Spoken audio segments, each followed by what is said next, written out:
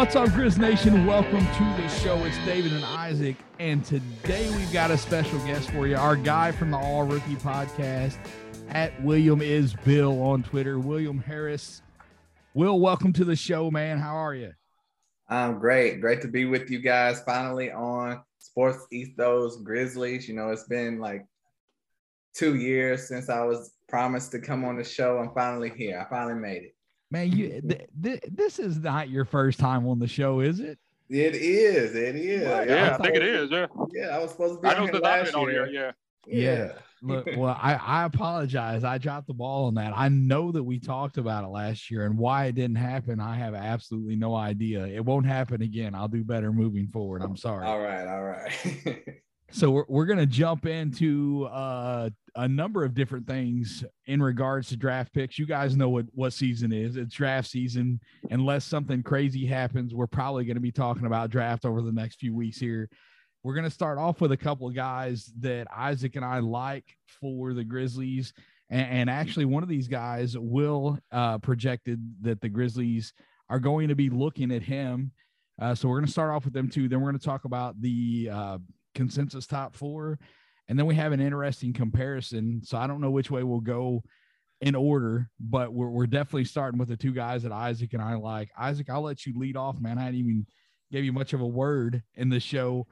Let's start off with your guy, Blake Wesley. This is a guy. So where do you see him? Is he a guy that you like at 22, or is he a guy that you think that they can get later? Where do you think that the Grizzlies would pick him? Where do you think they'd be targeting him? Well, when you look on most mocks, he's a guy that you see projected in that 20 to 30 range, sometimes even early second round, depending on the mock you're looking at. But Blake Wesley is a 6'4", 187-pound guard, freshman shooting guard out of Notre Dame, 6'11", wingspan, 19 years old, averaged 14.4 points, about 4 boards, 2 assists, a steal, 42.1% from two-point range, 30.3% from three-point range, made about 1.5 a game on 5 attempts, 54 of 178 overall.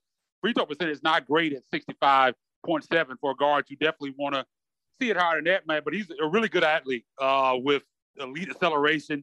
He uses that to get to the basket. He navigates traffic really well. Has a really smooth pull-up jump shot that he uses a lot. I would say that's probably his go-to move. Good movement off the ball, which you see at 6'4". I think that's going to be kind of a question going into the NBA. Is he going to be playing on the ball? Is he going to be a guy that plays mostly off the ball? But he does a good job of moving off the ball, so I think that's good for him going into the league. Has really good body control. Can go to the mid-range pull-up, as I talked about. Can knock down the three, but that's not exactly his forte. He's kind of streaky. When he gets hot, he can really knock it down from three, but a lot of times he's kind of erratic from there. But I think he does have some upside. I think that's shooting upside is definitely a positive for him. Does a good job of creating one-on-one. When he has mismatches, he can attack off the dribble. When he has mismatches, he can attack off the dribble and in the post against smaller guards. Guards has a good hezzy move.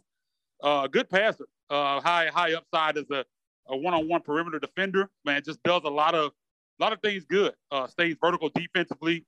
Disrupts post passes with length. Gets in the passing lanes. Gets steals. If there are things that he needs to work on, doesn't finish well going left. Does mostly everything with his right hand. That's something that definitely he's going to have to prove because NBA defenses are going to sit on that. Most of his shots at the rim doesn't do a good job of finishing through contact. Needs to get stronger. But he really struggles finishing over length. And I think those are kind of some of the things that you look at with him that he definitely needs to improve in. He needs to improve on the left hand. Definitely needs to improve finishing through contact. Doesn't get to the line a lot because of that. And those are probably the two major issues with him. I like his length. You know, you mentioned 6'4", and a lot of times when we're talking about guys on the show, we're looking at bigger, longer wings. But the fact that he does have the big plus wingspan, I think allows him that, you know, he would be able to play the two and guard twos pretty well. And I think he could probably hold his own on 1 through 3. It's going to be kind of matchup dependent on the threes. But I like his ability to play off the ball. He's a much better pull-up shooter. I don't know how well he's going to do as a catch and shoot guy. You look at the percentages from three, and we've talked about it on the show here. Yeah. You can't always put a ton of weight into the stats that you see in college because guys evolve, guys get better when they get around better players, better coaches, strength training programs at the NBA level. You tend to see things improve. The one thing that's a little weird for me on him, he is right-handed, but he kind of shoots the ball from the left side. Like when he catches the ball, his gather is on the left side, so he's got almost like a half swirl in his shot. It's not quite as it's not as bad as what Lonzo Ball's was, but it's kind of in that same manner. And so I think that's something that shooting coaches are going to look to work on with him. But I don't think it's bad enough that it's going to keep him from scoring at the NBA level. You talk about his speed, his ability to get downhill. I think it is an elite, that's something that he can do at an elite level. And he can shoot well enough that if they go under on a pick and roll, he's able to punish them. So, I think that he's a guy that has upside playing off the ball, but he can also be a secondary playmaker and initiate the pick and roll if you need him to. Will, what would you say are some strengths from Wesley, and do you like his fit for the Grizzlies? I think it's a pretty good fit. I think there are better fits for you guys, but yeah, I caught that same thing you did. The first note I had on him was he has a very interesting form on his shot. So I like that we both noticed that, but he is still a good shooter. And he's a guy, Blake Wesley, that kind of came out of nowhere. He wasn't expected to be a one and done guy from all I've heard. So he made pretty much a good leap from coming into high school to college. I heard he wasn't really in the AAU circuits like that because of the COVID and pandemic and everything. And so he kind of blossomed in his first year with Notre Dame. And I think this is the worst you probably will ever see him. And that's really good. So I think he's only going to go up from here.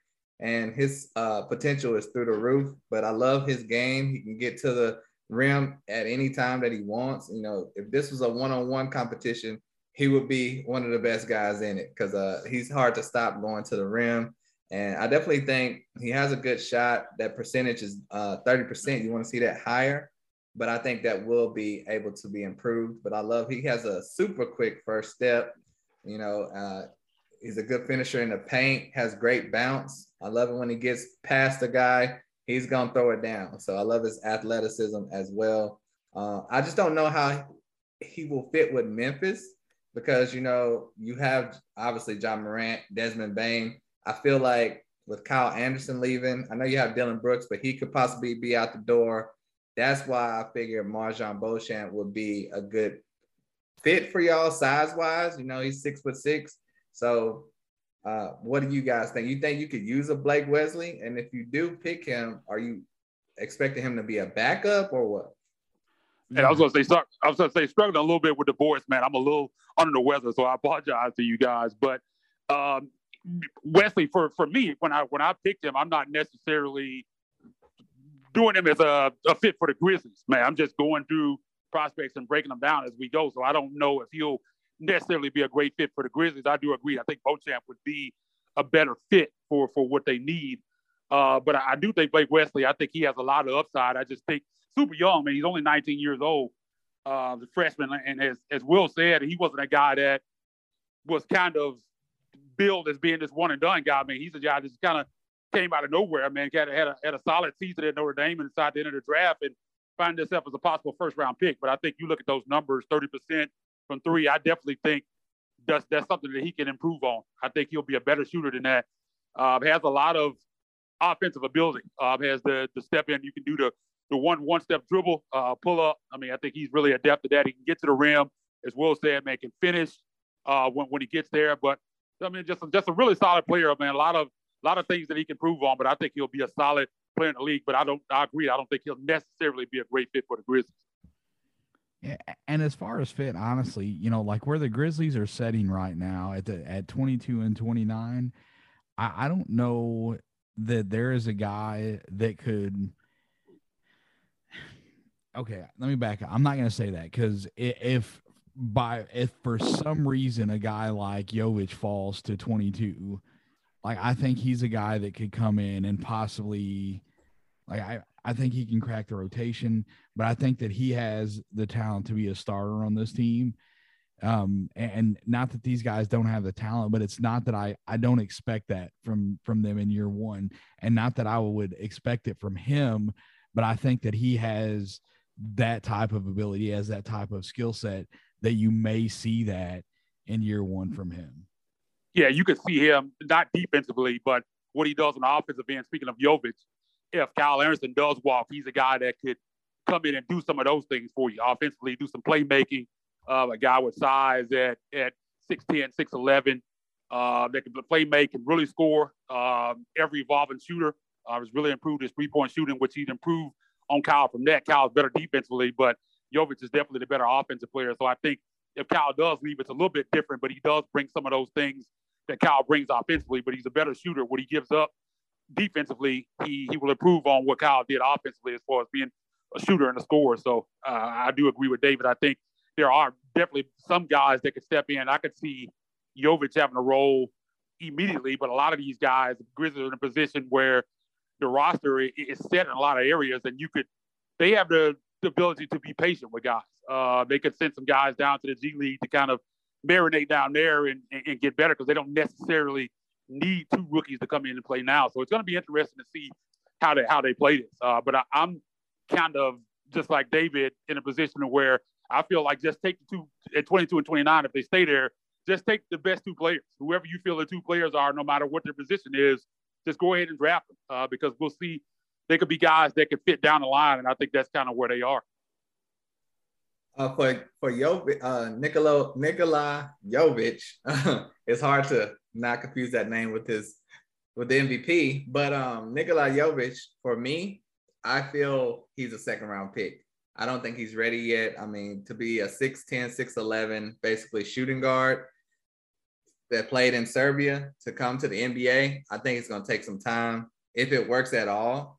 So I don't think he's a first round pick, but if he is a first round pick, he needs to go to a team like the Spurs, like the Grizzlies, a team that has multiple first round picks, because that way, if he doesn't work out, you still had another pick. So it's more like a risk reward, looking for potential. So you can't really fail if he doesn't work out. And if he does work out, then you really hit a home run out of the park and got a steal. One thing between these two guys, Will mention Beauchamp. I like Wesley and Beauchamp defensively, and we can kind of, Isaac, if you had something else on Jovic, you can jump into that. I think offensively that I'm bouncing around a little bit. Jovic, I think offensively, year one, sometimes you see the Grizzlies take shot on guys that come over. Marko Gudric was the last guy they took a shot on. He was a shooter from overseas.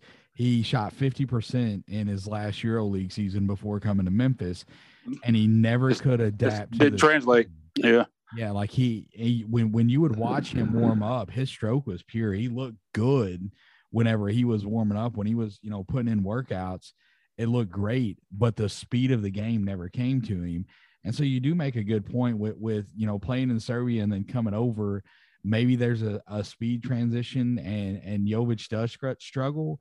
But from what I see on film with him, I think that his abilities as a playmaker, I think that he could maybe not be as effective scoring, but I think he's got the abilities as a playmaker that he could still be effective, year one. And when you're drafting, when a guy like that, when you're getting into the, 18 to 30 range in that first round, there's a reason these guys are not going in the lottery.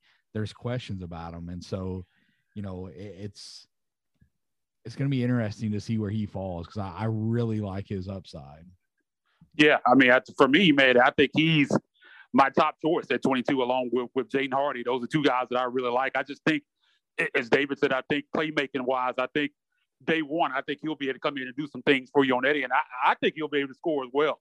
I'm not saying he's going to come in and light the world on fire or anything, but I think offensively, he has a lot of array of moves of ways he can score. I mean, he makes tough, weird shots, kind of the same way you see Dylan Brooks make shots. I believe he'll be able to put some points on the board. I'm not saying he's going to come in and light it up. I think the reason why he's not a lottery pick, I mean, he was originally up in the lottery. Like if you go 4 or 5 months ago and look back at some of those mock drafts, he was going lower lottery. I think as most European players, the question with him mostly is going to be on the defensive end. Who's he going to guard? Is he going to be quick enough to guard threes? Is he going to be strong enough to guard fours? I think that's going to be the question with him, lateral quickness. And that's usually the issue with most European players coming over. People said the same thing about Luka Doncic. I'm not saying he's going to be Luka Doncic or anything like that, but that was a big question with him as well, and he's done fine. So, I mean, that's usually a question with European players coming over, but there's been a lot of guys that have come over and had some success, man. I think he's going to be good. I'm not saying he's going to come in year one and light the world on fire, but I do think he's a guy that could play some minutes for you. And some of these other guys, especially when you're looking at the Grizzlies roster, I don't know if these are guys that are going to be stepping in and play for you immediately. They're going to be guys that are going to get a lot of time down in South Haven. And I think Jovic is a guy who, if Kyle Anderson does walk, could find himself in a rotation at times. I'm not saying he's never going to go to South Haven, but I think he has some playmaking abilities at that size that they could use.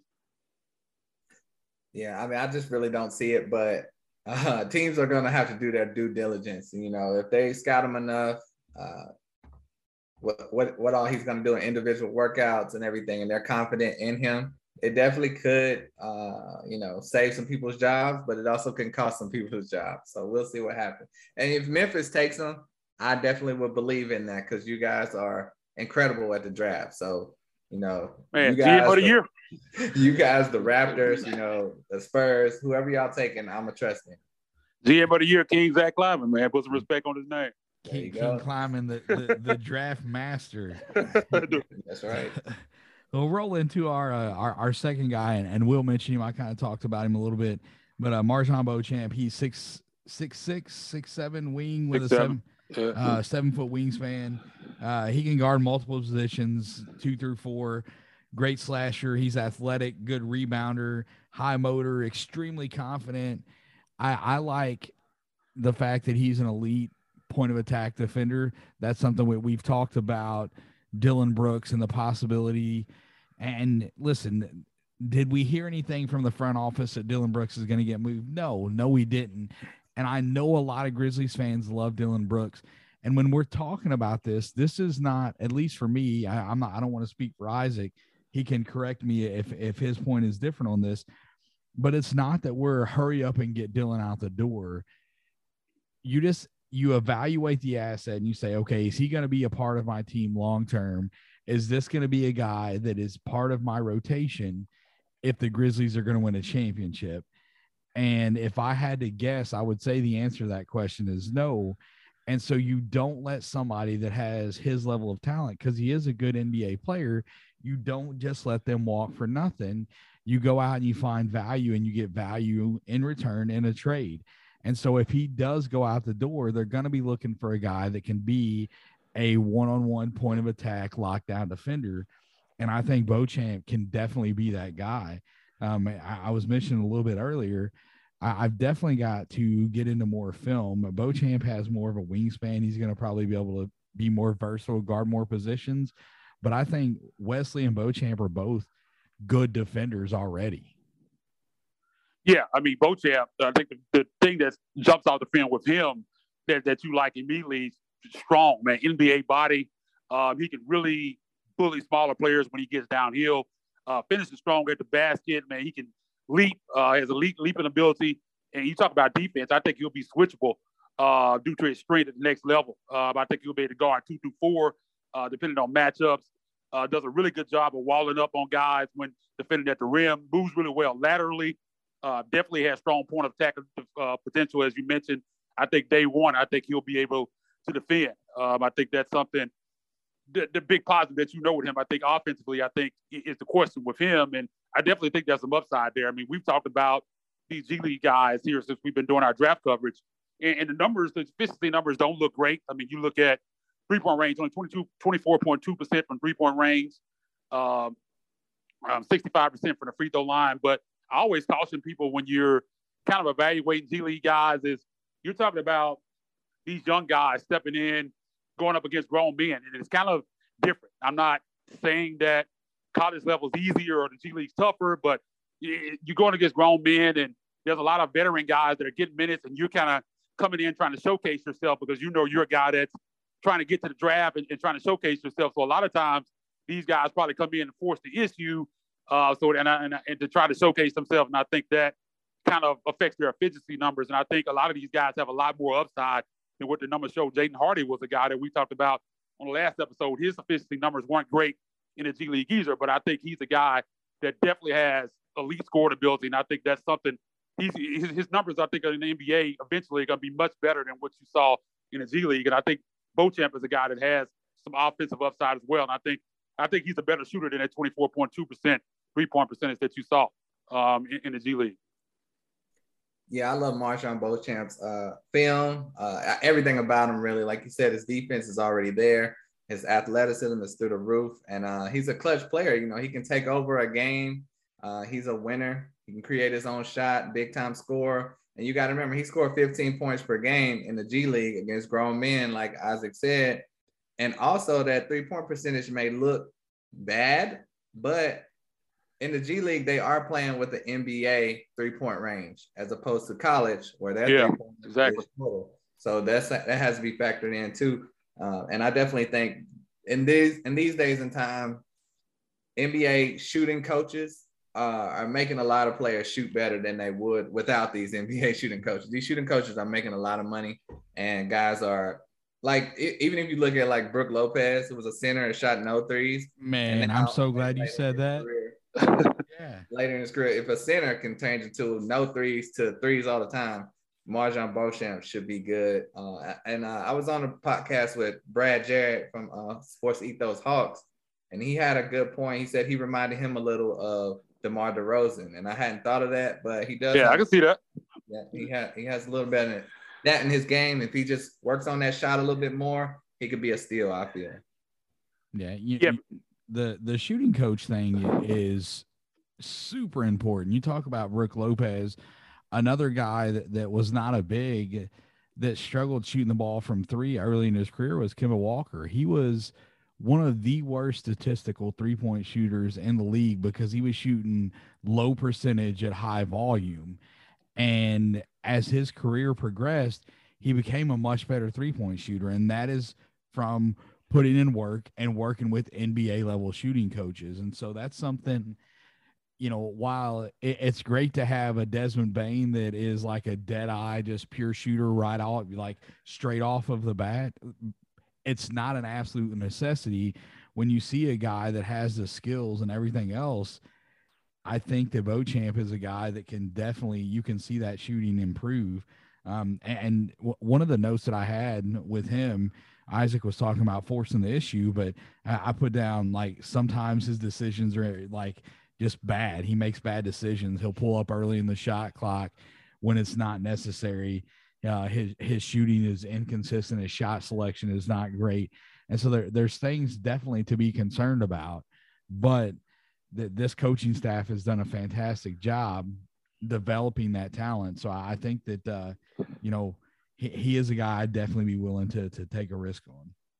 Yeah. I was going to say one thing that I noticed with him, and you guys talked about it, is the other skills are there. I mean, he has the ability to get open, does a really good job in the mid-range. So you get with an NBA shooting coach, I definitely think they can improve. I think one thing that I saw on film with him is he has a tendency to float on his jump shot. He doesn't really get his hips square with the rim. And I think that's something that's definitely coachable. And I think if they can get him better at that, I think he can knock down shots. So like I said, we've seen him knock down shots for the mid-range, and he can get hot. He's streaky, and you can see him knock down three-point shots. So I don't think there's anything wrong with his jump shot, man. I just think he needs to continue to work on it. Like I said, get his hips square.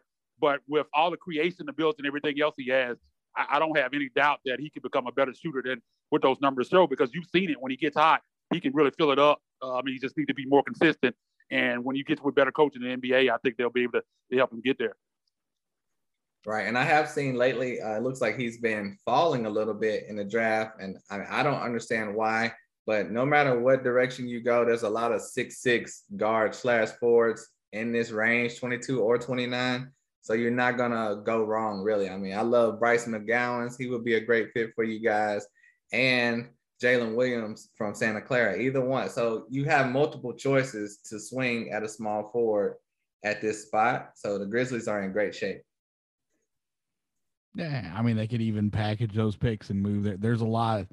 I like their options, and that's I said on your show when I came on the other day, and I've said it on this one before. I would be shocked if the Grizzlies actually execute all 3 picks. I honestly, I think I'll be shocked if the Grizzlies execute 2 picks in this draft. That's probably more likely to happen, but I just, because of the roster composition and the comments from Zach Kleiman, I don't see them making all 3 of them. So we're going to move on from those 2 guys. That's only 2 kind of new prospects. We're going to talk about new prospects to the show today, the consensus top 4. But before we move into that, I'm going to save that for the end of the show. We're going to talk about a big man matchup here. And I was listening to Will's mock draft, and he had Mark Williams from Duke coming off of the board before Jalen Duren, and he actually had Duren sliding a little bit. So we're going to talk about those 2 comparatively, the ups and downs and what we like and dislike about each one of them, and see where we land.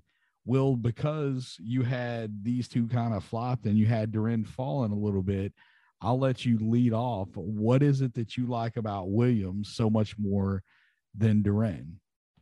I mean, just looking at the film, Jalen Duren just seems like more of a raw player. If you're looking for defense only, I think it's still close that way. And Mark Williams' offensive upside is just much higher. He just has more of a natural feel and touch for the game. And I mean, he averaged 3 blocks per game. Jalen Duren, 2 blocks per game. But they're both tall, both have a great wingspan. But Mark Williams, strong finish at the rim, can run the floor, catch alley-oops. I think he'll be perfect for LaMelo Ball with the Hornets.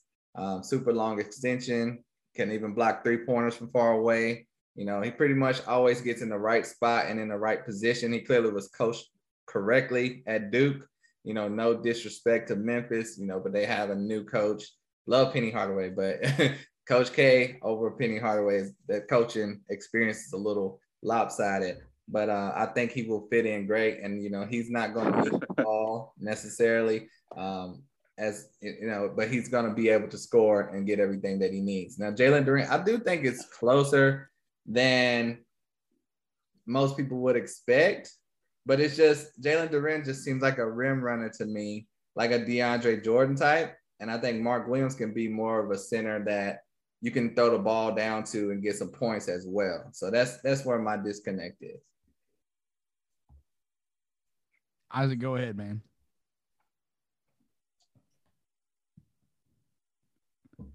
Isaac may be having some technical difficulties. So I'm back. Oh, okay. I'm back. Yeah. You guys went out for a second. Where were we? I was no Mark was talking about. Will was talking about Duren and Williams. Where were we? Yeah. So he was. I asked him in his mock draft. He had Williams coming off of the board before Duren. Did you hear his conversation at all about? Yeah, I heard the majority. Okay. I heard the majority of it. It cut off kind of before he ended, but yeah, I heard the most part of it. Gotcha. So I think Mark Williams can do a little bit more scoring wise, and Duren is more like a DeAndre Jordan rim runner. What do you feel about the 2? Well, me covering Memphis with rivals, I'm going to be a little bit partial, but I really like. Both candidates are really good. There's no doubt about that. I think it's really close. I think with Duren, I think, like you said, elite athlete, projects as a big-time rim protector. I think he'll be a lead in drop coverage, does a great job of using his length to cover ground, moves his feet really well in space, switchable upside and pick and roll. I think I agree with you. I think offensive potential, I think right now with Duren, it's more just with Jalen Duren, it's just more power right now. He doesn't have a lot of touch when he has when he's not just going straight up and dunking. I think he struggles a little bit with his touch around the rim, doesn't have a great feel at the rim. And I think that's something that he needs to improve on. I think Mark Williams is more advanced in that area. So I do agree with you there, but I don't know if I necessarily agree that Duren doesn't have the potential that Mark Williams has offensively. I think it's something that he can improve upon. But if you're talking about day one, I do agree. I think Mark Williams is far along offensively. I think Duren is more going to be a defender. A guy that finishes at the rim. I think if you're playing with a really good point guard, I think Jalen will be a really good finisher for you day one, but it's something that he definitely needs to work on his touch around the rim when he's not just dunking it. So, I mean, most mocks that I've seen have Duren ahead of Mark Williams. So I know Tankathon has, I think, Duren going about 3 or 4 spots higher than Mark Williams. So we'll see how it plays out. I think it's a really, really interesting. I think it just depends on what you want. Mark Williams is a little bit bigger, has a bigger wingspan than Jalen Duren. So we'll see. I've watched a lot of Jalen Duren, so I'm kind of partial to him. I mean, I like some of the things he do. Really like it for this Grizzlies team. I don't think they're going to be able to get up in position to get him, man, but I think he would be a really good player on this team, especially playing with a point guard like Ja. I think he could really finish. I think they could work really good in the pick and roll. But, I mean, it just goes about preference, man. I think it's that close with these two guys. Well, David thinks I'm crazy for having Williams above Duren. So come on, let's hear it. I do agree, man. I would pick Duren. I would pick Duren over Williams if I had to pick one of the two. I would go Jalen if I had to pick the two. I agree with Dave. So let me clarify. I was listening to his podcast and we were texting back and forth, and I have no issues with Williams. And if you watch film on these guys, it's crazy how similar their game is. The shooting, Williams' ability. I won't say that he can stretch the floor. He doesn't have that kind of range, but he does have a little bit of a shot. Duren does not have that. So there's things that Williams is able to do better. But we're also we're talking about almost 2 years difference in age, and so Duren is a 18. lot more raw. That gives you kind of more of a canvas to adjust to build upon, and I think it all, like, day one, Williams is going to be a better offensive player, but defensively, I don't know that there's much separating these two guys. I worry about foul trouble with Williams more so than I do with Duren. I think I was looking at the stats, and he got into foul trouble. In the games that Williams was not in foul trouble, Duke was 24-1. And I don't remember. I wrote it down, but I lost the paper. I switched papers. And, of course, I don't have what they were in the games that he got into foul trouble. But I think when I was listening to your podcast and you were talking about it, it was my biggest thing was when it got to the Hornets at, I think, are they at 13? Yeah, 13. 13. Got to the Hornets at 13, and it didn't have, and you didn't have them taking Duren. You had them taking a wing or something like that. I can't even remember who it was, but I'm like, there's no way that the Hornets need a center like something fierce. There's zero chance in the world that if Duren falls to 13 at the Hornets, there's no way they're taking anybody else. I would bet every stinking thing that I own that if he's on the board at 13 for the Hornets, that's who they call. No, I had Mark Williams going 13th, and I had Kendall Brown going 15th. So I did in my but man, you had him down. You had Duren Lord at 15. Yeah, I had Duren at 20. Oh man, I wish if he gets out of 20, man, Grizzlies better go up and get him. Right. You ain't but lying, man. With Duren, one thing that I wrote down with Mark Williams, is I wrote down a lot of things that you see with him are very similar to what we complain about with Jaren Jackson Jr. Here in Memphis. When he tries to block everything, and then a lot of times he gets caught leaving his feet on shots that he shouldn't block. He picks up a lot of silly fouls, like fouls that are unnecessary. And I think if you're seeing that on a college level, that's something that you're probably going to see even enhanced on the NBA level. And that's one thing that I think is going to be a concern with him, man. He has to stop gambling. Sometimes you can't block everything. Like, I understand that Jaren gets into that habit too, where he just tries to block everything. And in one way, that's good, but it can get you in foul trouble. And I saw a lot of that with Mark Williams on the film. I mean, that's kind of the biggest red flag that I wrote down for him, is that you just see him pick up a lot of silly fouls. And if he's in that kind of foul trouble in college, I think you get to the NBA, and I think you're going to see something similar with him. And some of that may be coachable. I think if you look at some of those fouls, it was box out fouls. Like, if somebody gets him boxed, he's got to learn, okay, I'm boxed, not don't stretch out over the top of him. He just tried to do it go anyway. A lot of cheap fouls like that. But I will go on record to say that regardless, if somebody is sitting there on draft night and they need a big and they take Williams first, okay, that's fine. I would not do that. I like Duren over Williams. But I think after once you get past Chet, there's 2 first-round centers in this draft, and it's these 2 guys right here. There's no my guy other big. Koloko. There's no other big in this draft that is first-round talent, in my opinion. Yeah, he's still hating on my guy Koloko, man. We'll see where he ends up going. But yeah, David hates. Yeah, Koloko. He hates Koloko, man. We talked about him on our last podcast, man. He went in on him, man. He said that's the only guy that we've talked about that he's completely out on, man. I disagree, man. I don't. There are definitely some issues there. There's some big positives, big negatives, but I'm definitely not out on him. Like if you talked about 29, he would definitely be under consideration for me.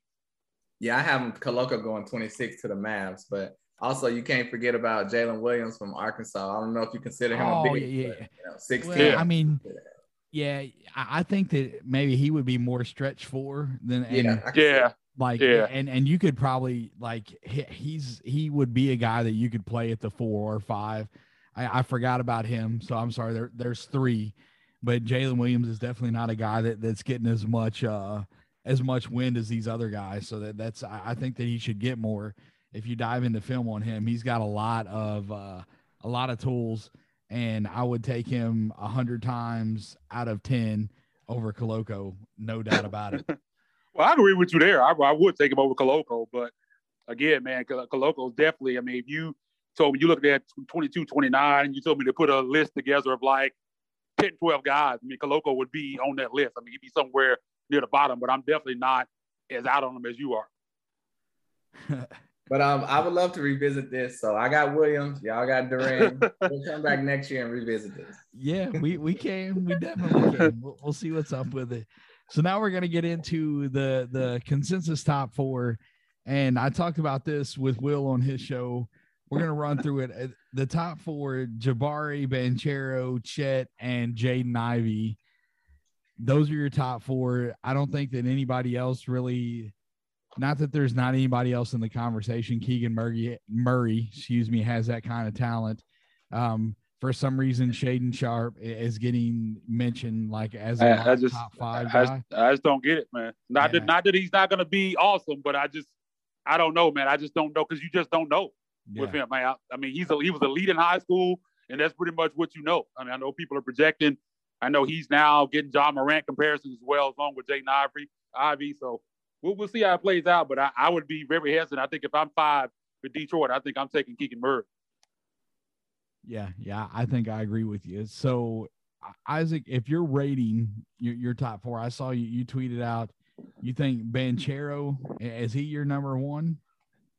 Yeah, man. I know the consensus top 2 are Chet Holmgren and Jabari Smith, but I think for me, I think Jaden Ivey and Paolo Banchero are probably my 1 and 2. I think if someone asked me today, like to put money on which 2 of those 4 guys are going to be the best players in the league, I think I would go Banchero and Ivey. I think when you look at Banchero, I mean, he's so advanced offensively. I mean, just the array of moves. I call him Carmelo Anthony light. That's what I see with him. I mean, just the array of moves that he has, the jab step, the way he can go around, finish at the rim. I mean, he just does a lot of things offensively. I think the question with him is going to be defensively. I think it's a lot of it is effort. I think it's going to take him going to a team where he's coached well on that end, because I think a lot of that you see is just doesn't seem like he puts the requisite effort in on that end. But offensively, I mean, he's just super skilled. I mean, he can just score from all over the floor, 3 level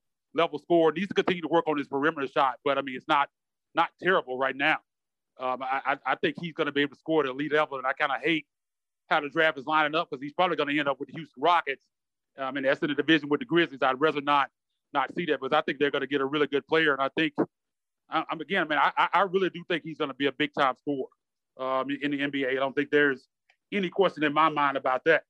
Like I said, man, he's really good one-on-one, advanced footwork, really does a good job of getting to his spots. Deadly in the mid-range, man. He can face up. He can back down, man. He can shoot a fadeaway, just score from all levels. I talked about that jab step that he uses really effectively. He's extremely patient. Doesn't rush his moves. Really advanced offensively, man. Has a spin move in the post that he's able to finish with easier hand with. I just love him. Has this fadeaway jumper on the right block. It does like a drop step spin move that he uses dunks and finishes with on the left block. I mean, shot 58% at the rim on non-post ups. Does a really good job of using his size and finishing through contact into the rim.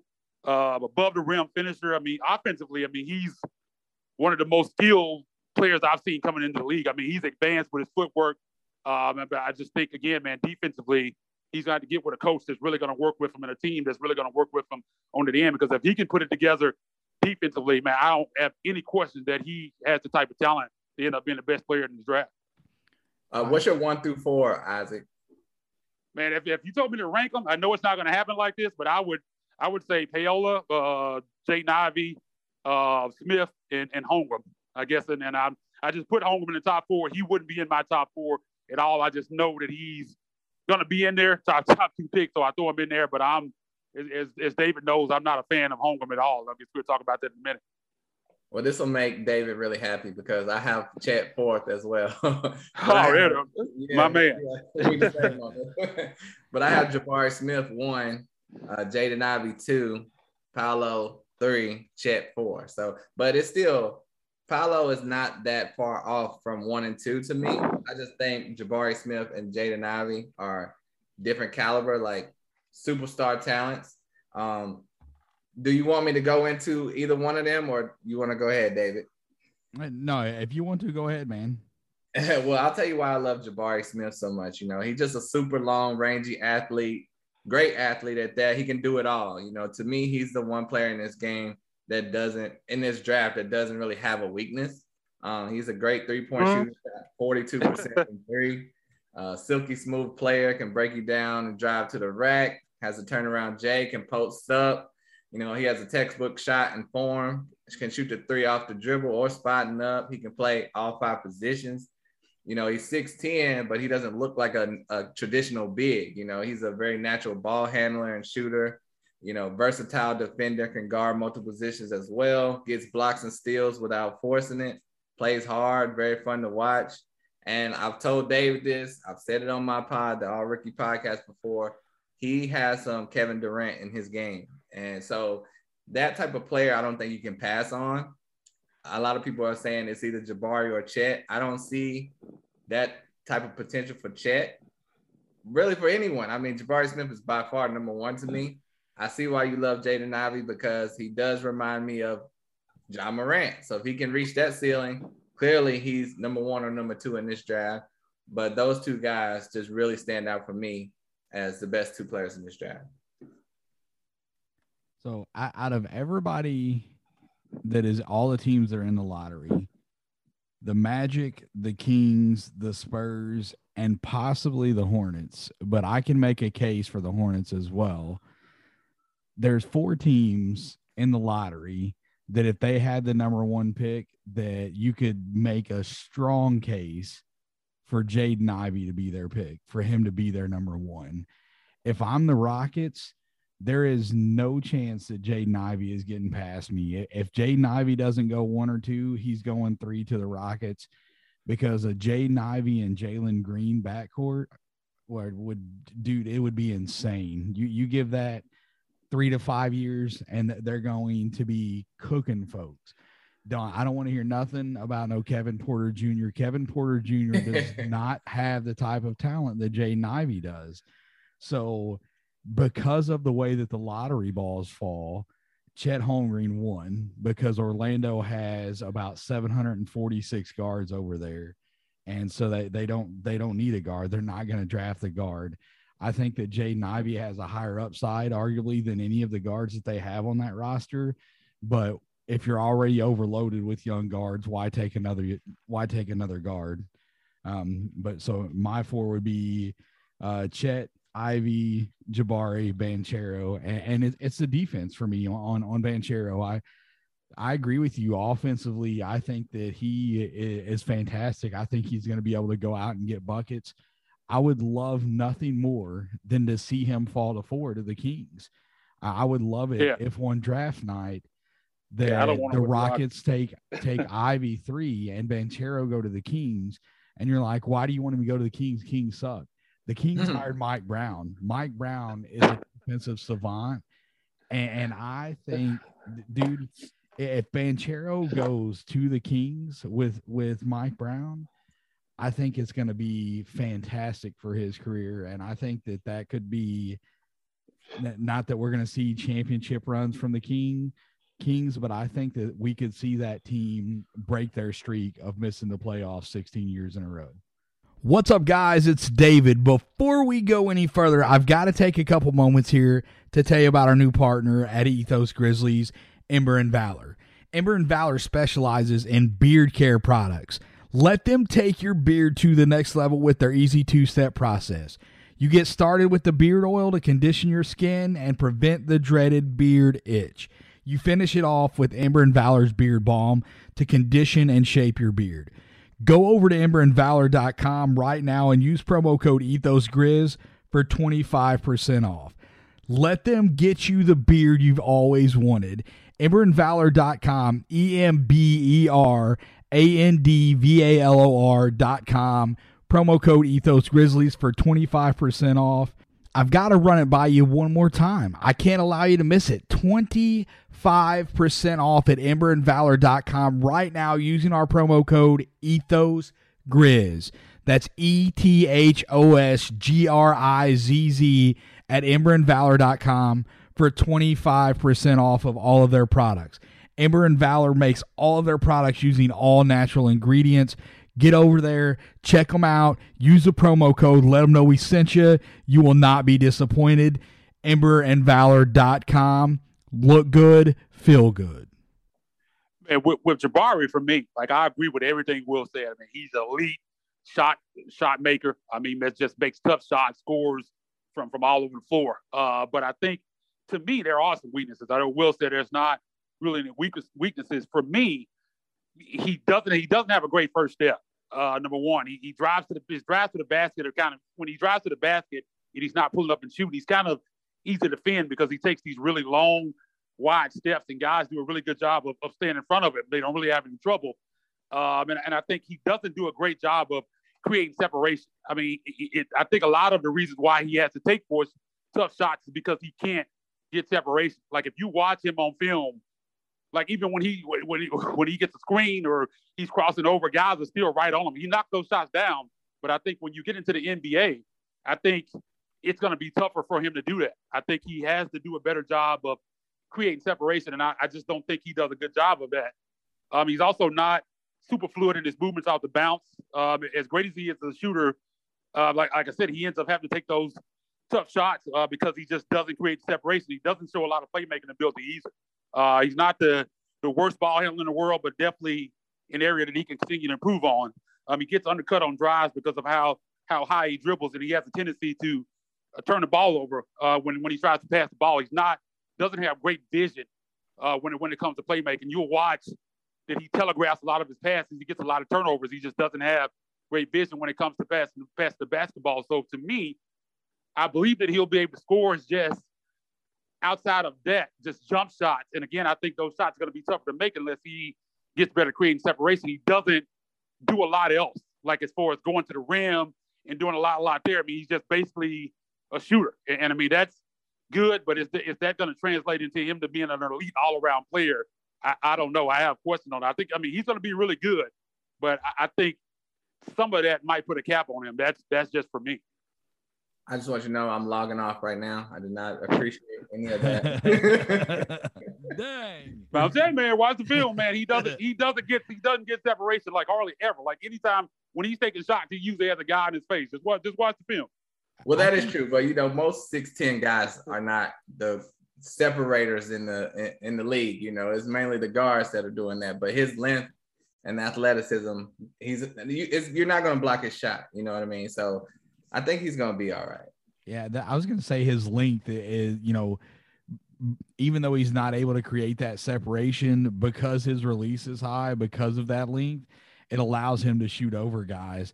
Now, there are going to be better athletes in the NBA. There are going to be guys that could definitely contest that shot.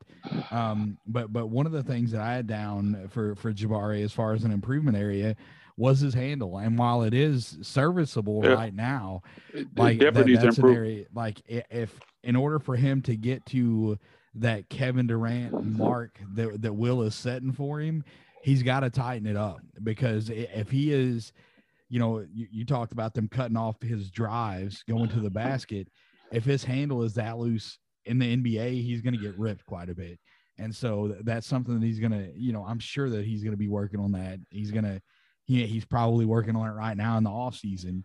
So it's not that I wouldn't necessarily call that just a flat out weakness for him, because his handle is not terrible, but it can definitely improve. You could see if you watch film of him getting pressured when he's got the ball in his hand, you see him kind of struggle a little bit with it. Yeah. That's what I was seeing on film. And I don't want to say that I feel like he's going to be one-dimensional, I guess, from day one, but I just think right now, I don't know with that handle and what I kind of talked about earlier, I don't know if he's going to be giving you a lot at the basket. Like he can get better at that. There's no question. I mean, he's an elite level athlete, and I'm definitely not putting a cap on him at all, but I just need to see it. And that's kind of why right now I would go Paola or Banchero or Jaden Ivey over him, because I think right now, for me, outside of the shooting, I just think he's not giving you a lot right now. I mean, I just don't feel like he's going to be able to, day one, get to the basket and finish. He's just going to be a guy that's shooting jumpers. And you want to see him do more than that if he's going to be an elite talent. So, I mean, all these guys have questions, like with Banchero, question on the defensive end that you talk about. Yeah, I think for me, that's why I'm taking Jabari over Banchero, is because I think offensively, maybe you give a slight edge to Banchero right now, but Jabari is going to be a good defender straight off the bat, and Banchero is going to have to work. And so there may be times at the end of the game where you have to pull Banchero because he's just out there playing matador defense, and that's not going to be an issue for Jabari. Will, did you really log off? You really done, man? I'm gone. Man, walk down on No, I love the debate. I can't wait to see their rookie seasons. And it's still early. The draft is 22 days from now. By the time the draft comes, Shaedon Sharpe might be the first pick in the draft. You never know. No, man, nobody's jumping. It will be. I think it's Jabari or Chet, honestly, and Chet is. Go ahead, Isaac. I was gonna say, man, but there are some movement on draft Twitter. A lot of people feel like Shaedon Sharpe should go number one. Like I saw some people talking about that today, man. I think they're crazy. Maybe he ends up being that great. Like I said, he was elite on the high school level. I've watched him on the high school level, but you just don't know because he hasn't played. I mean, that's the thing with him. It's just hope with him, and it is with all these guys. But again, man, I would at least want to see you play on the college level, and that's something that we just didn't really get a chance to do with him. Yeah, I know you guys did say it's a top 4. I do think that is a top 5 as far as elite prospects in this class, and nobody's mentioned my 5th guy. That's Benedict Mathurin. What do y'all think about that? He's growing on me, man. I'll be honest, like he's not a guy that I had really watched a ton of, but as I'm studying this draft and watching and reading about him, I'm just like, all right, man, like he may be, to me, like because of what he done last year, because of what he has shown at the college level, I'm taking him over Shaedon Sharpe, and that may be a mistake, but I would definitely have more confidence in taking him. Oh, I love him. Like when the Grizzlies, when he was kind of projected lower lottery, at that point when the Grizzlies were possibly getting that Lakers pick, man, he was right at the top of my list when him and Keegan Murray. Now that both of those guys have kind of moved up a little bit higher than where they were at that time. But it wouldn't surprise me if he ends up being the best shooter out of this draft. I mean, he can absolutely fill it up. I mean, I love him. I just think when you look at guys that have been around a little bit longer, they kind of get docked. But to me, I think talent-wise, I think he could be I'm definitely taking over Shaedon Sharpe. There's not even any question. Like, I wouldn't even hesitate to turn that card in. But again, man, I think he's going to be a big-time shooter and a big-time scorer in the league and can do it on the defensive end as well. I mean, he's one of the better complete prospects in this draft, man. You talk about 3 and D. I mean, I think he could be elite, man. He's a big-time player to me.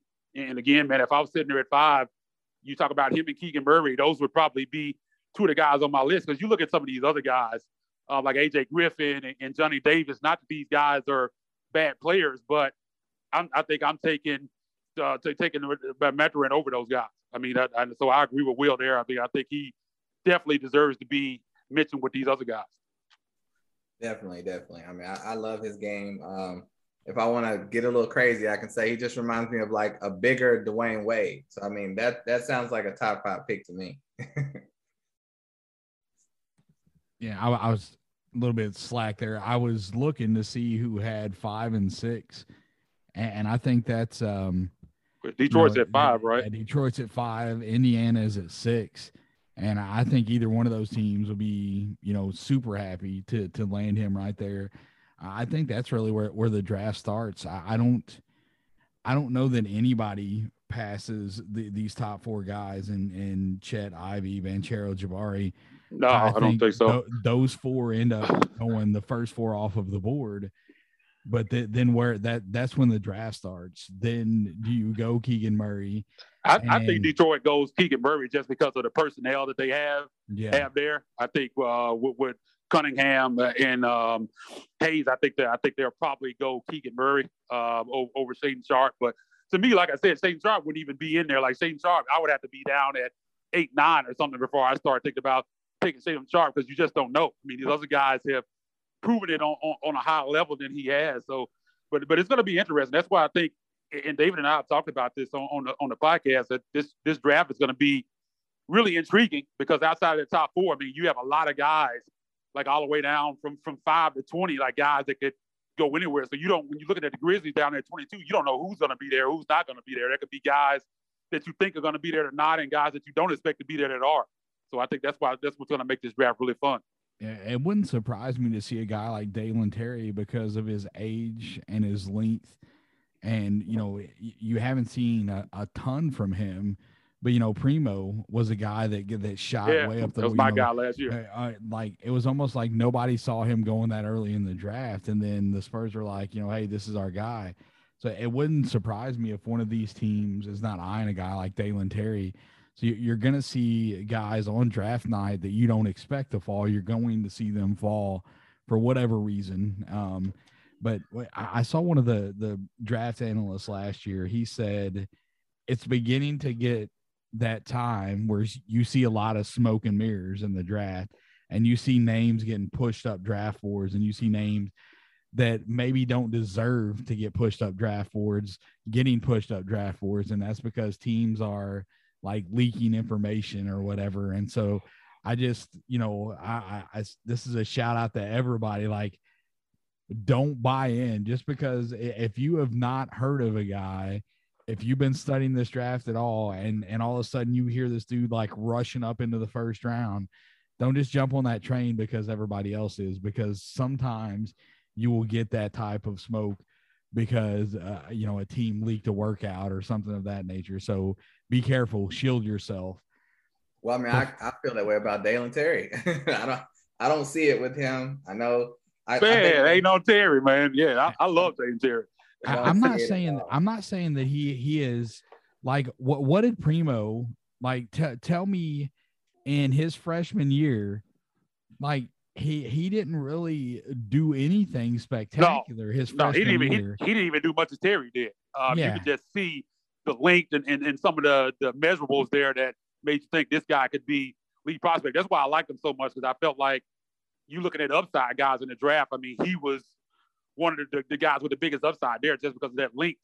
And I still think he's going to end up being a really good player. But it just depends on what you're looking for. If you're looking for a guy that's going to step in day one and be able to be a player for your rotation player, Dalen Terry is probably not that guy. But you look 2-3 years down the line and you think he's a guy where you could possibly catch lightning in a bottle and end up far outperforming where you draft. And the Grizzlies have kind of been able to key in on guys. That's why if they take a guy like that, I have full confidence in them because it's worked out for them. And I think they have a eye for talent. But Terry is a guy I think that at that size with point guard skills just really intrigues me. I mean, I can understand someone not liking him because the production isn't there. So you have to project long-term with a guy like that. So I like him. But again, man, if somebody doesn't, I can understand why you would like more proven guys over him.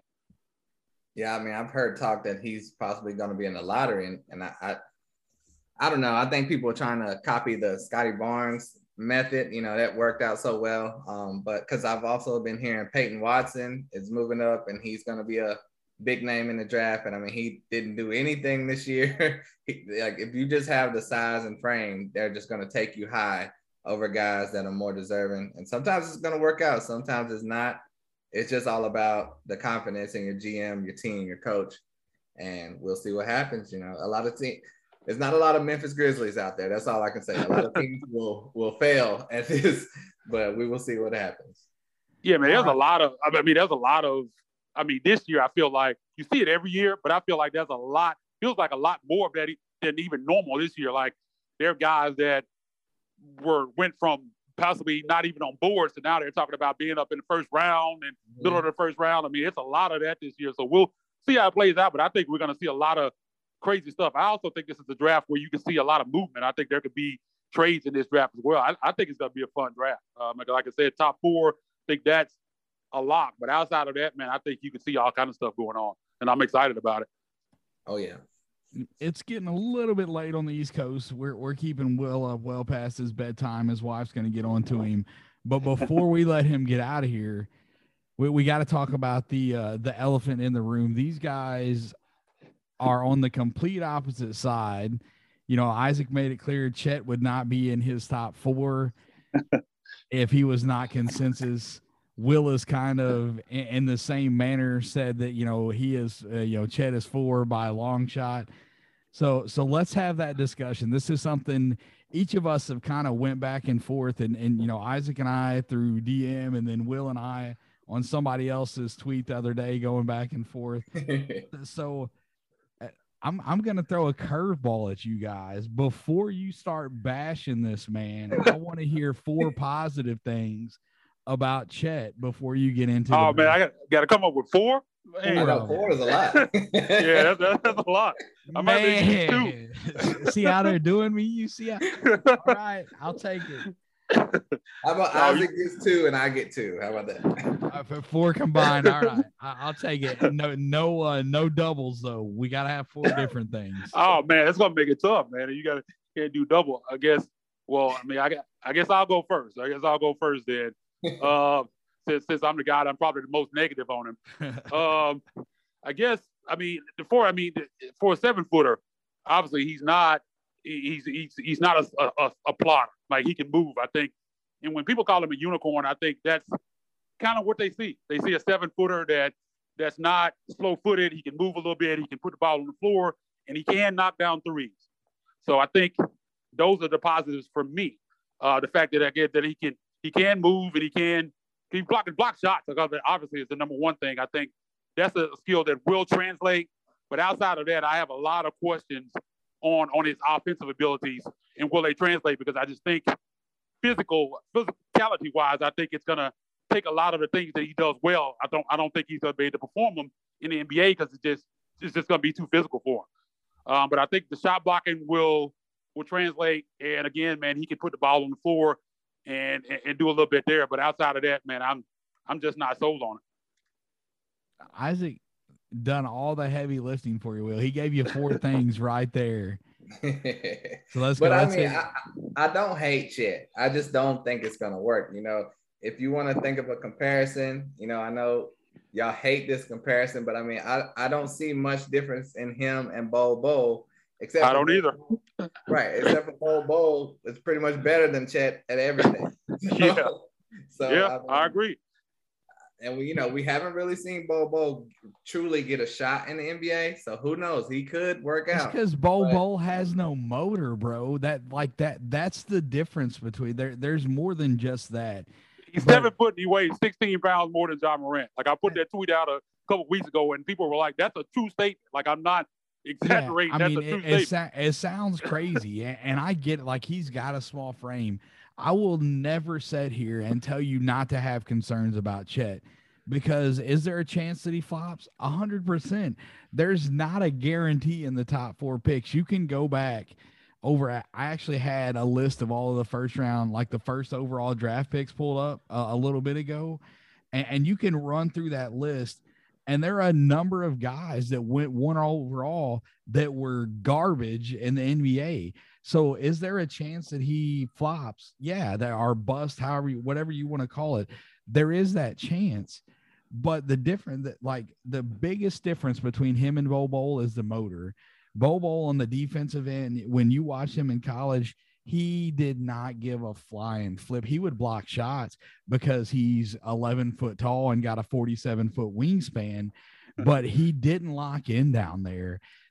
And when he would go to on the offensive end and not get the ball, he would get upset. You would see his emotions out there on the floor, and you don't see that type of stuff with Chet. Chet is a far better playmaker than Bol Bol was in college. I would love to see Bol. When the Grizzlies traded back up into the first round and they took Brandon Clarke, I remember because they had an MVP draft party at the Forum, and we were there for the Ja Morant stuff, and it was a good time. We were up actually in the foyer, and we were watching on one of the big screens, and they're like, a trade has occurred. The Memphis Grizzlies should trade up. I'm like, they're taking Bol Bol. They're taking What I thought. That's what I was hoping for. Freaking out. I'm like, yeah, he's still on the board. They're going to take him.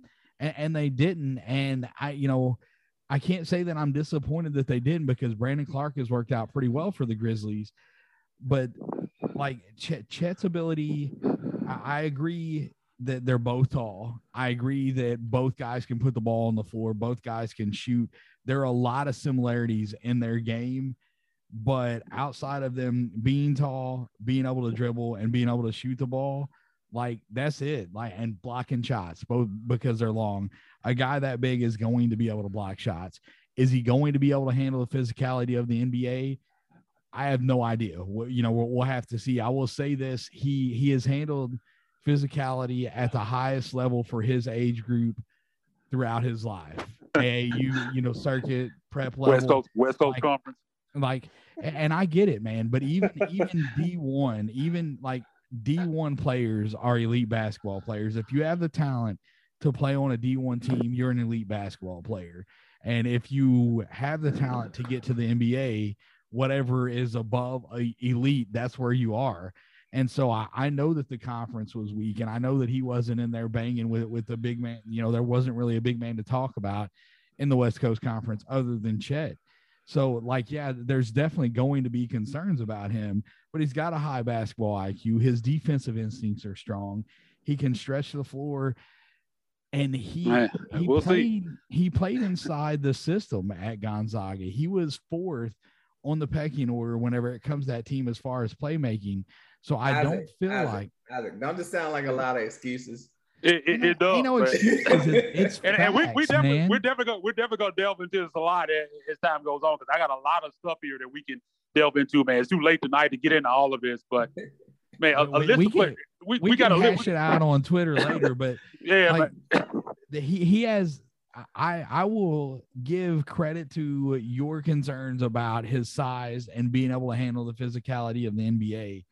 But he's always played at a high level. And I know one of the things Will talked about is like how it's easy to block shots when you're the biggest guy on the floor. Exactly. That's what I was saying. He's still going to be one of the biggest guys on the floor. 5%. I know, but 5% of NBA players are 7 foot tall, man. Only 5. Well, we're talking weight though. Weight room is what I'm talking about. I get it, but his wingspan is ridiculous, man. Even if they push him off of his spot, he's got the length that he can block them from behind, and he's going to get in the weight room. There's plenty of guys that have come in the league that have been sticks, not to this level, but not with that been frame. Small, and then they put on muscle and they're fine. So I'm not buying into like if him being small is the only thing that you got, man. I'm drafting him 100 times out of 100. The Magic, because of their team composition, to me, like he's a slam dunk number 1 overall pick. Man, I have a lot more than that. It's not just because he's small. I definitely have some other reasons, but there's been 7 players that were drafted over the last 20 years that were 6'11" or tall and weigh less than 215 pounds. This is a list: Austin Daye, John Henson, Nerlens Noel, Thon Maker, Skal Labissiere, Jonathan Isaac, and Poku. Those are the 7 guys over the last 20 years that have been 6'11" or tall and less than 215 pounds. That's not a good list.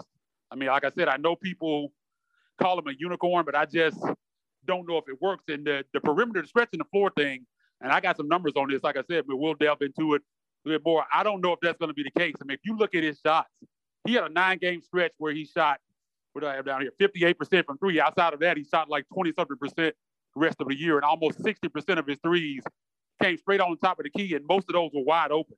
When he got closed out on, he didn't shoot the ball well at all. He doesn't shoot the ball from the corner at all, barely shoots the ball from the wing. It's almost exclusively top of the key, and he only shot, I think, 1 of 10.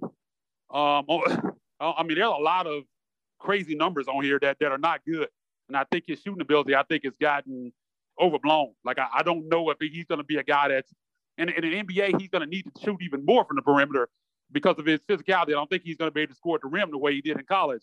And I just don't know if he has that ability. Yes, he can knock down a wide open three, but I think his shooting ability, people talk about he's this long range gunner or something, and that's not the case at all. Like, he only shoots threes from the top of the key. When he gets closed out on, he doesn't blow around guys like when he gets closed around and go to the basket. That's not something that he has in his game either, man. It's just, there's a lot of stuff that even outside of his frame, but I think that's the biggest issue. But there are definitely other things there. I think people talking about this perimeter stuff, man, I don't know if I see that. Bro, I saw folks calling Jonas Valanciunas a stretch big last year.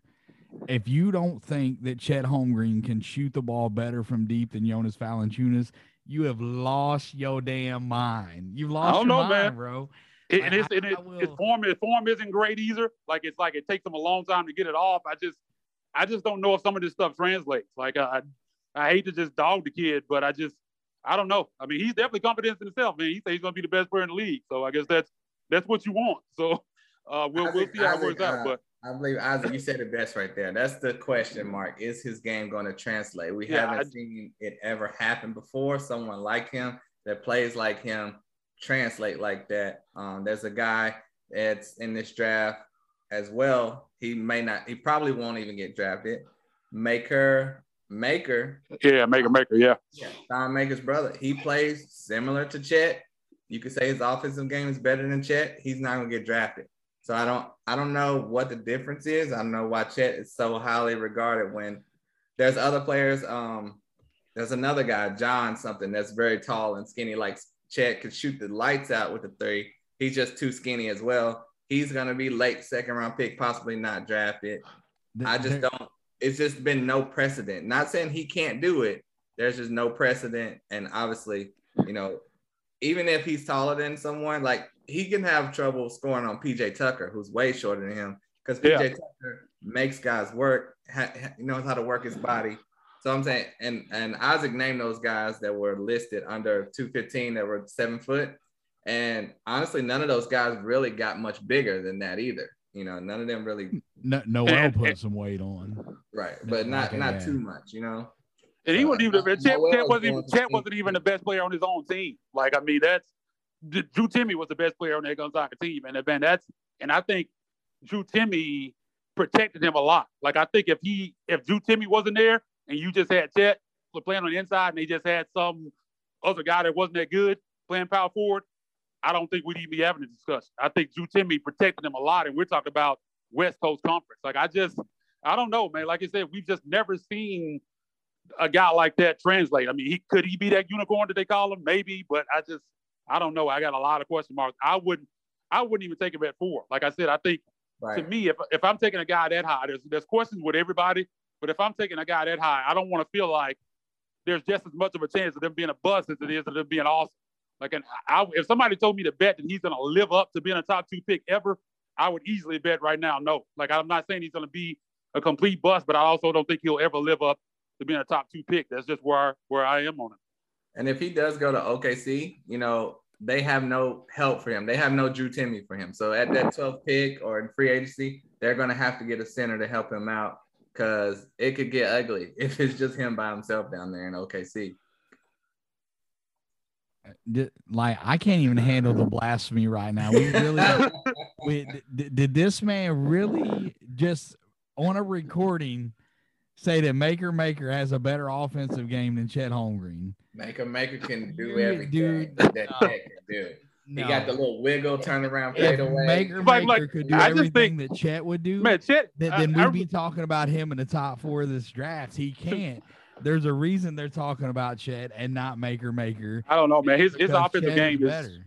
His offensive game has just been overblown to me. When I watch him, A lot of the stuff that he does is mechanical.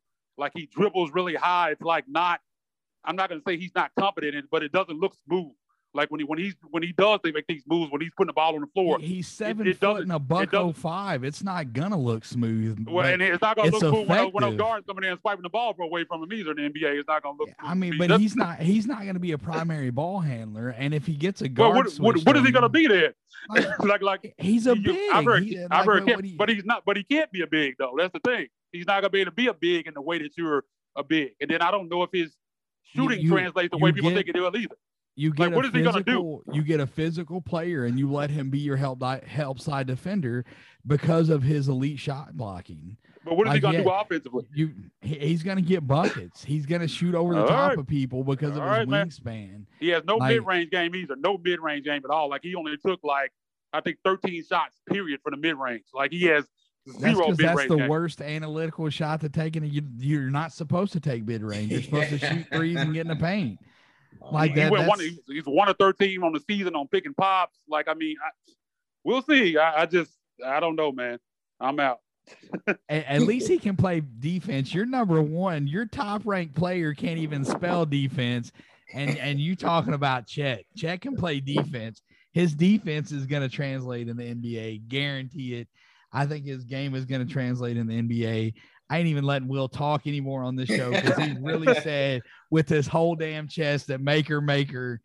I can't, man. I can't deal with this. I'm with Will, but like, why is he a projected top 2 pick? Like, I don't understand. There's no precedent for a guy like that to be there. Why is he going to be any different? That's what I don't understand. It's because of the possibilities. You know, you look at Porzingis. Porzingis is a guy that has that size that is a similar skill set. He never weighed 190 though. He came in the league probably 220, 230. He wasn't 190. Yeah, I don't know. What was his draft age though? How old was Porzingis when he was drafted? Right, because he was playing professionally before they drafted him, wasn't he? I think so, but like I don't think he's gonna be. I think Porzingis is like 260 now, 265. Chet ain't getting to 265. Like you're not gonna be. He can't put 70 pounds on. Like it's not happening. Yeah. Man, hey, y'all look up John Butler from Florida State. I know John Butler. I don't give a flip about John Butler. Not a single nothing. Center that can shoot the 3, skinny as all daylight. He's projected to barely get drafted. So yeah, I'm just saying. Because he's boo-boo. He ain't Chet. I think just the possibility of the upside is the reason that Chet is that high. Again, there's a possibility that any of these guys could flop. I don't know that it's any higher for him than it is for any of these other guys. I honestly don't. You know, there's no guarantee. There's guys. And I can just see this man falling all over the floor in the ball stolen.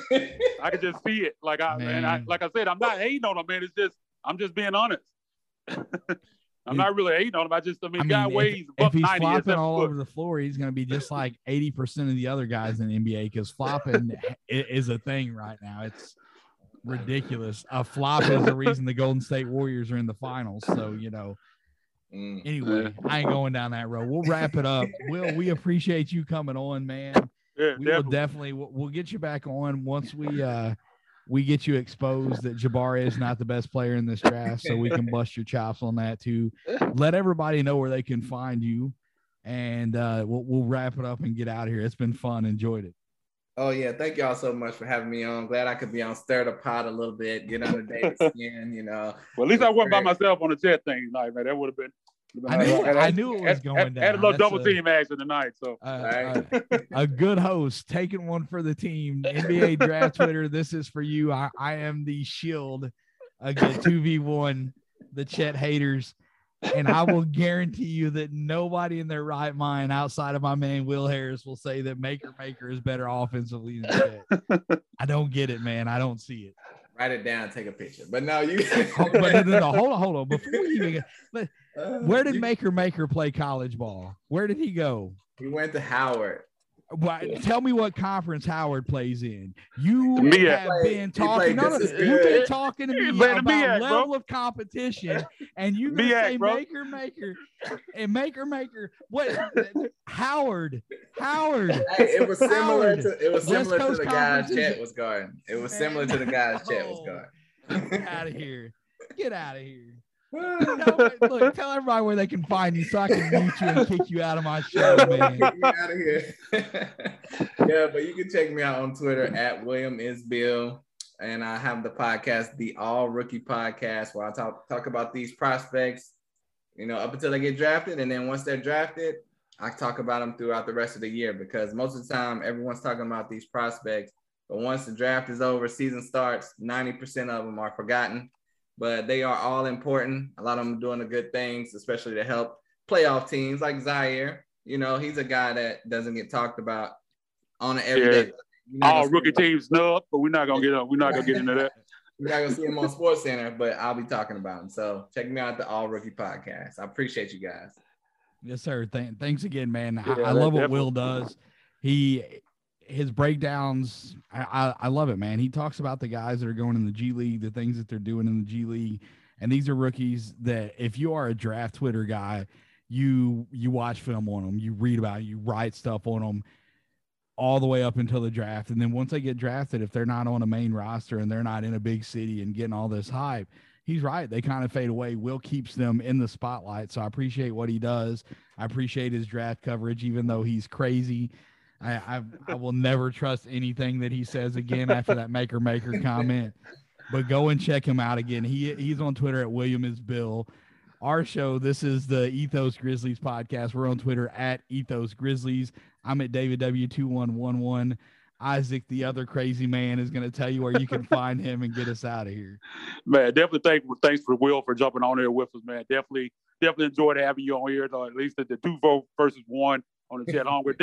Definitely not the last of the Chet Holmgren conversation here on the Ethos Grizzlies podcast. I can promise you that, man. But you can find me on Twitter at Isaac_Rivals. That's ISAAC_Rivals, man. We'll be back later in the week breaking down more prospects. Definitely going to continue to have special guests here throughout the draft process. So make sure you look out for that. That is Ethos Grizzlies. That's where you can find us. And until next time, we go.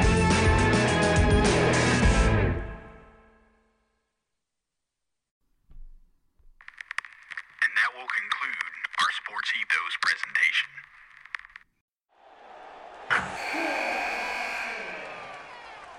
Wilson, you sent the game-winning email at the buzzer, avoiding a 4:55 meeting on everyone's calendar. How did you do it? I got a huge assist from Grammarly, an AI writing partner that helped me make my point. 96% of Grammarly users say that it helps them craft more impactful writing. Would you agree? Grammarly helped adjust my tone to navigate tough work conversations. And it works everywhere I write, so I can quickly communicate effectively.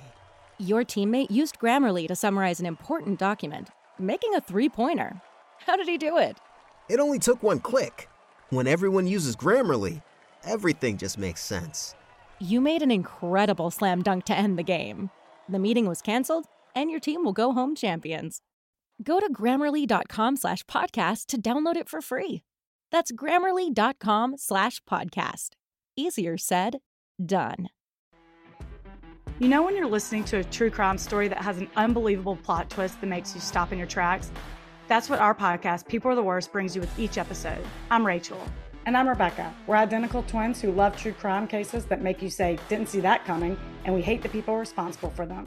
Listen to People Are the Worst now on Apple, Spotify, or wherever you get your podcasts.